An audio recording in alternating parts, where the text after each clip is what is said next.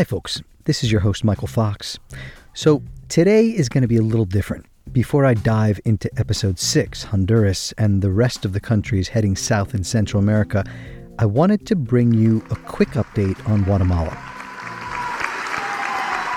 The country's new president, Bernardo Arévalo, was inaugurated earlier this month on January 14th, but it did not come off without a hitch. Outgoing opposition lawmakers did their best to try to stymie the swearing-in of Arévalo and some of his party members. Arévalo's supporters rallied in Guatemala City. Political scientist Jo Marie Burt was there. We'll hear from her in a minute.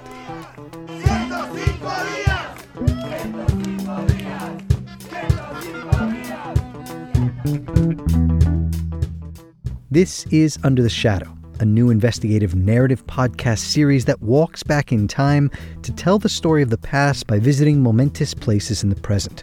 This podcast is a co-production in partnership with The Real News and NACLA. I'm your host, Michael Fox, longtime radio reporter, editor, journalist, the producer and host of the podcast Brazil on Fire. I've spent the better part of the last 20 years in Latin America.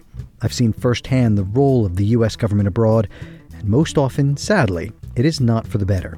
Invasions, coups, sanctions, support for authoritarian regimes.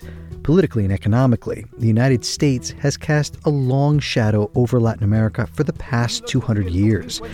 In each episode in this series, I'll take you to a location where something historic happened, a landmark in the revolutionary struggle or foreign intervention.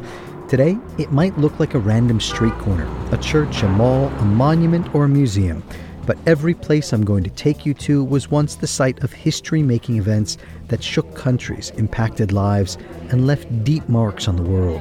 This is Under the Shadow, Season 1, Central America, Update 1, Guatemala, Arévalo, Presidente.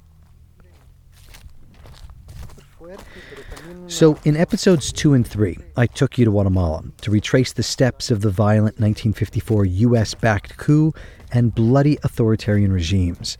In those episodes, released earlier this month, I noted that the country's president-elect Bernardo Arévalo was set to be inaugurated on January 14th.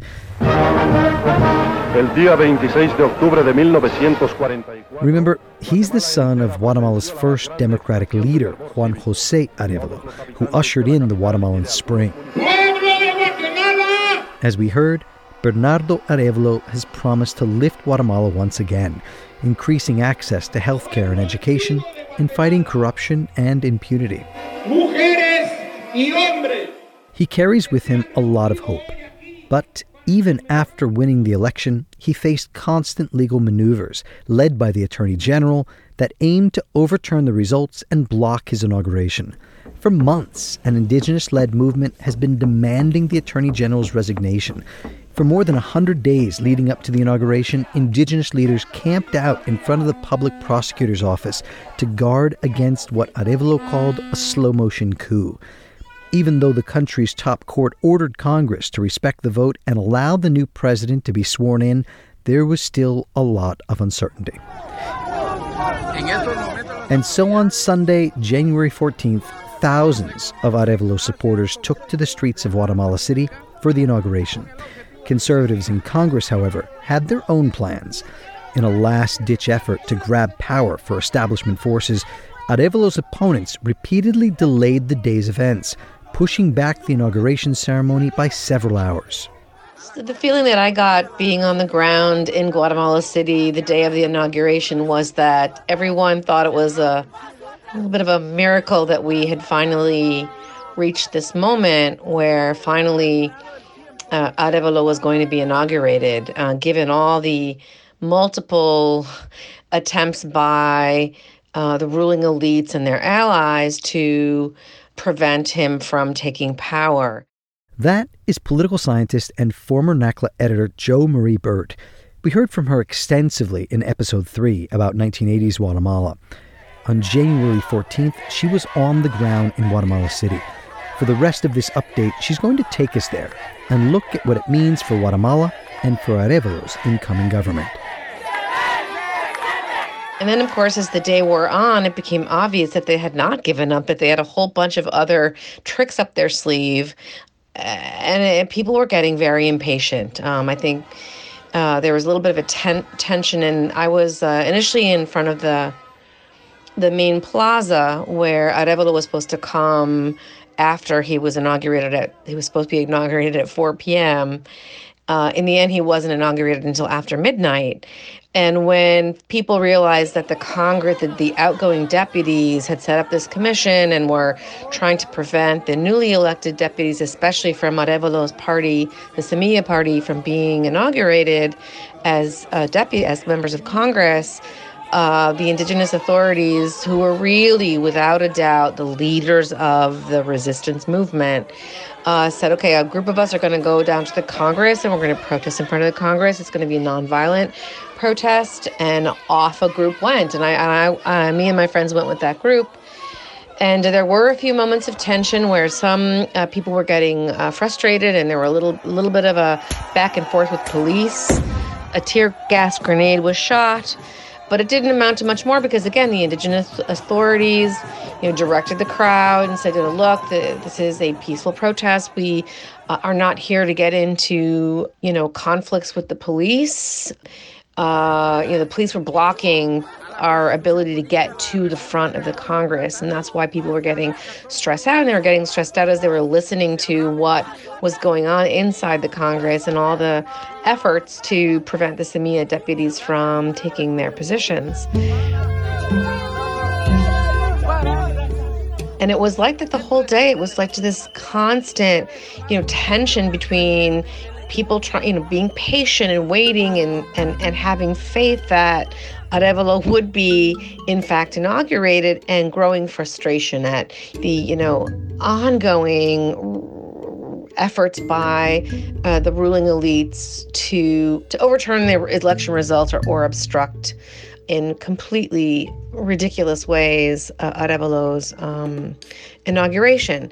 And so finally, when the deputies were all inaugurated and taken their seats, the new legislature was established, then it was another battle for who would be the leaders of the new Congress. And again, the ruling conservative parties allied with the outgoing elites were trying to impose a deputy who was closely linked to the previous government of Jimmy Morales, also a very corrupt government, very authoritarian government.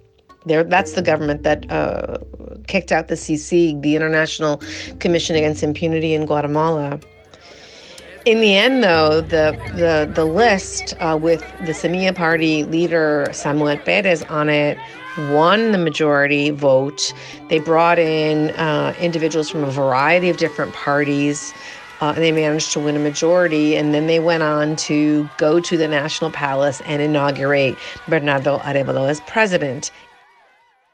Queda usted legal, legítima y solemnemente en posesión del cargo de Presidente de la República de Guatemala para el periodo constitucional 2023. It was a little bit after midnight. It was 6-7 hours after he was supposed to have been inaugurated.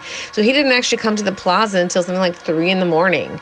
And before he went to the plaza, he went to the public ministry which had been the site of the 105 days of nonviolent resistance by indigenous communities in Guatemala, to demanding that the authorities respect the popular vote and inaugurate Bernardo Arévalo as president. And so it was just an incredible moment where you could see the connection between this new dynamic, newly elected, newly inaugurated president who stood for, integrity, for anti-corruption, for democracy, and, the people who voted him into office, because they are tired of Guatemala being run by corrupt, kleptocratic, and oftentimes violent elites. Of course, now we know, in the last couple of days, we know that those elites have not given up. They appealed the election of the leadership in Congress. Those individuals have decided to step aside and follow the Constitutional Court's ruling, and so on and so forth. So it's going to be an ongoing battle for this new government to take office, to establish itself, to develop a coherent plan to tackle some of Guatemala's biggest problems, which are clearly anti-corruption and rule of law, judicial independence, but also poverty, unemployment. Infant malnutrition is, extremely high in Guatemala. Guatemala is one of the poorest countries in the Western Hemisphere. So the government's challenges are huge. And it's unfortunate that these corrupt elites still have so much power. And I am afraid that they are going to distract the new government's attention by forcing them to just, fight for survival, so they won't be able to get any actual important policies put in place. So there's some real challenges ahead. They're going to need the continued support of the international community, civil society, international organizations, and bilateral governments to help this government succeed, to help democracy survive. That's what it's at stake here. And that was Jo Marie Burt. Next week, we'll turn to El Salvador once again. Elections are being held there this Sunday, February 4th. President Nayib Bukele is expected to be overwhelmingly re-elected, despite bending the country's laws to allow him to do it. I'll be there to cover the vote, so next week I'll be bringing you an update from the ground.